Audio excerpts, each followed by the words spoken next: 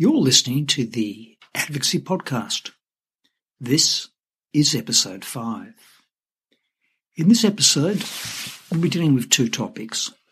First of all, dealing with client and witness stress, just a few remaining points for you to remember. And when we've done that, then we turn to the preparation interview. That is, when you sit down with your witnesses and take their story. And this is just another form of examination in chief, and we'll see how important the links between that preparation interview and your chief will become. But let's start with a few important wrap-up comments about aspects of your client and your witness's stress with which you need to be familiar. First, that they're going to have plenty of stress because they have more at stake than you do, but they know that they're depending on you for whatever's going to happen in that courtroom. And their stress will be present when you meet them for the first time. They'll be present at court before they give evidence, while they're giving evidence, and after giving evidence. And don't ever forget that it doesn't occur to your clients or your witnesses that you too are stressed. Bear in mind also that in our adversarial system, there are only winners and losers. Therefore, about 1/2 of all litigants are looking for others to blame. Lawyers like to blame witnesses for their losses. Clients like to blame their lawyer or the decision maker. Now, it's a sad fact that whatever you do for your client, it may not be enough to give them what they wanted or hoped for. And because of that disappointment, it's essential that you can always say and demonstrate by, for example, well-expressed, clear and signed instructions from the client that you took reasonable actions to assist them with their legal problem. Now, you need to prepare your clients and your witnesses for going into the courtroom. And here is a short list of things that you must always make sure have been done. First, to make sure that they can contact you when they arrive at court. These days, that's probably best done by a text message, so they need your phone number. Equally, you need their phone number and backup contact details so that you can contact them if you can't find them or if their evidence is to be by AVL. Now, when they are coming to a court, make sure that they understand that if they're bringing a car, that they have to have all-day parking, and make sure that they've bought some toilet paper with them. Then there's the issue of what happens when you have a client or a witness who's a substance abuser. Please bear in mind that because courts are so stressful, there is a very strong incentive for any witness or client who's a substance abuser to do exactly that, either before they come to court or while they're there. For that reason, you need to have a minder for them. And as you'll learn by making the mistake only once, the minder for a substance abuser must never be another substance abuser. With those things out to one side, make sure that you're clear with your client and each witness about what you're going to do with them when they're in the courtroom giving evidence. There should be absolutely no doubt in their mind about the topics that you're going to question them about, the order in which you're going to take those topics, and they should be prepared for any cross-examination that's likely to follow.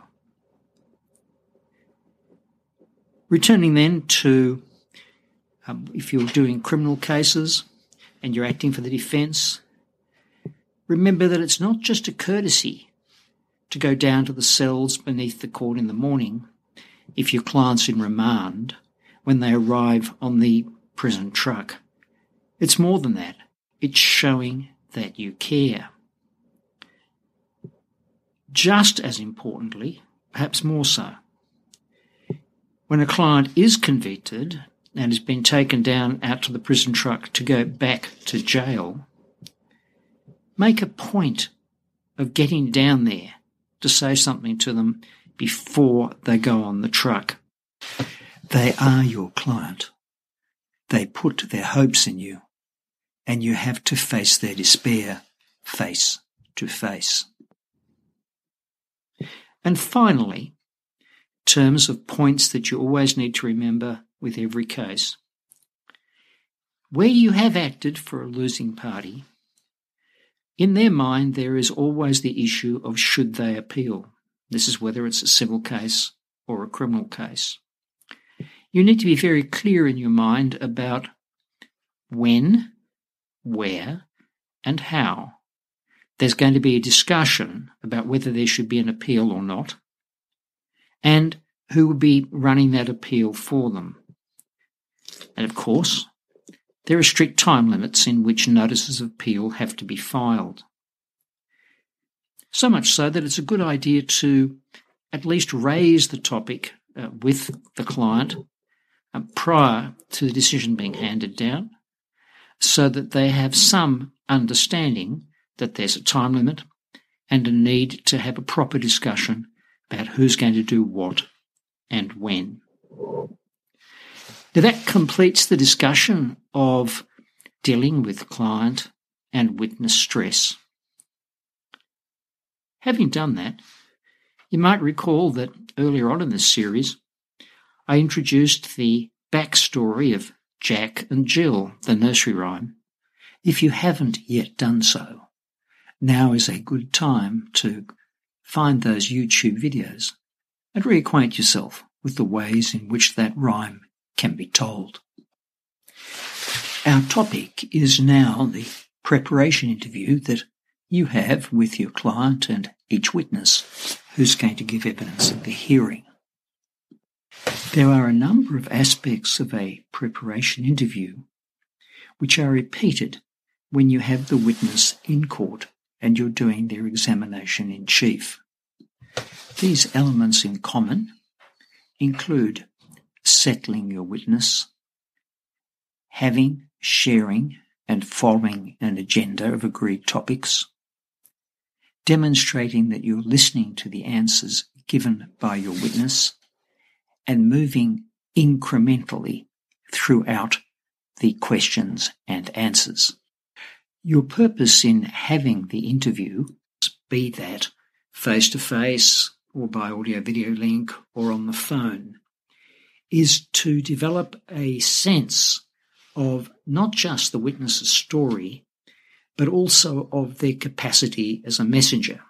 In other words, their likely credibility.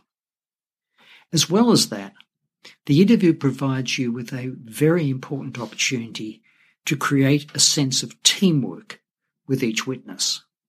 By teamwork, I mean that the witness understands that having you along will add value to what they can tell the court.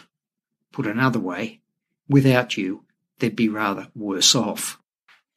So make them feel that it's worth their time to be there, sharing their story with you. But despite that level of comfort, it's not a chat between equals. You have skills that you must employ to get the relevant story from a witness as quickly and as completely as you can. Your skill set includes controlling the process whilst not looking as though or sounding as though you are forcing them along any particular path. By all means, give them free rein to explain to you the nature of their story, but make sure they do it quickly and be very quick to take control if they're rambling on topics that are of no relevance to the case. Using your understanding of the case, set an agenda of the topics the two of you will be covering during the interview. Make sure that they understand that agenda, because you're going to be using that agenda again when you go into the courtroom. Your questions should be very incremental, little steps and nothing more. On anything that is important, be sure to repeat their answer back to them so as to demonstrate not only that you're carefully listening to them, but also to trigger any recall of associated detail that is in their mind, and through exactly the same repetition to make sure that your own memory is being keyed to recall the essential detail later on. When you think the interview is complete, be sure to go back over the key points with them and have them confirm the accuracy of those points. Tell them when they should expect to receive a written version of the interview, and that they must have at least a day or a couple of days to think about whether they have told you all that they know. Of course, you will also prepare some signed instructions that you will want the client to sign before they leave your office. Before they sign, just make sure that they actually can read. Do not assume it. And lastly, in this episode, an important tip about all your interviews. Make sure that you always accompany the witness whom you've just interviewed out of the meeting place and as far as you can go with them, for example, to exit the building or to their car. Walk next to them and chat about something that's seemingly of interest but not related to the case.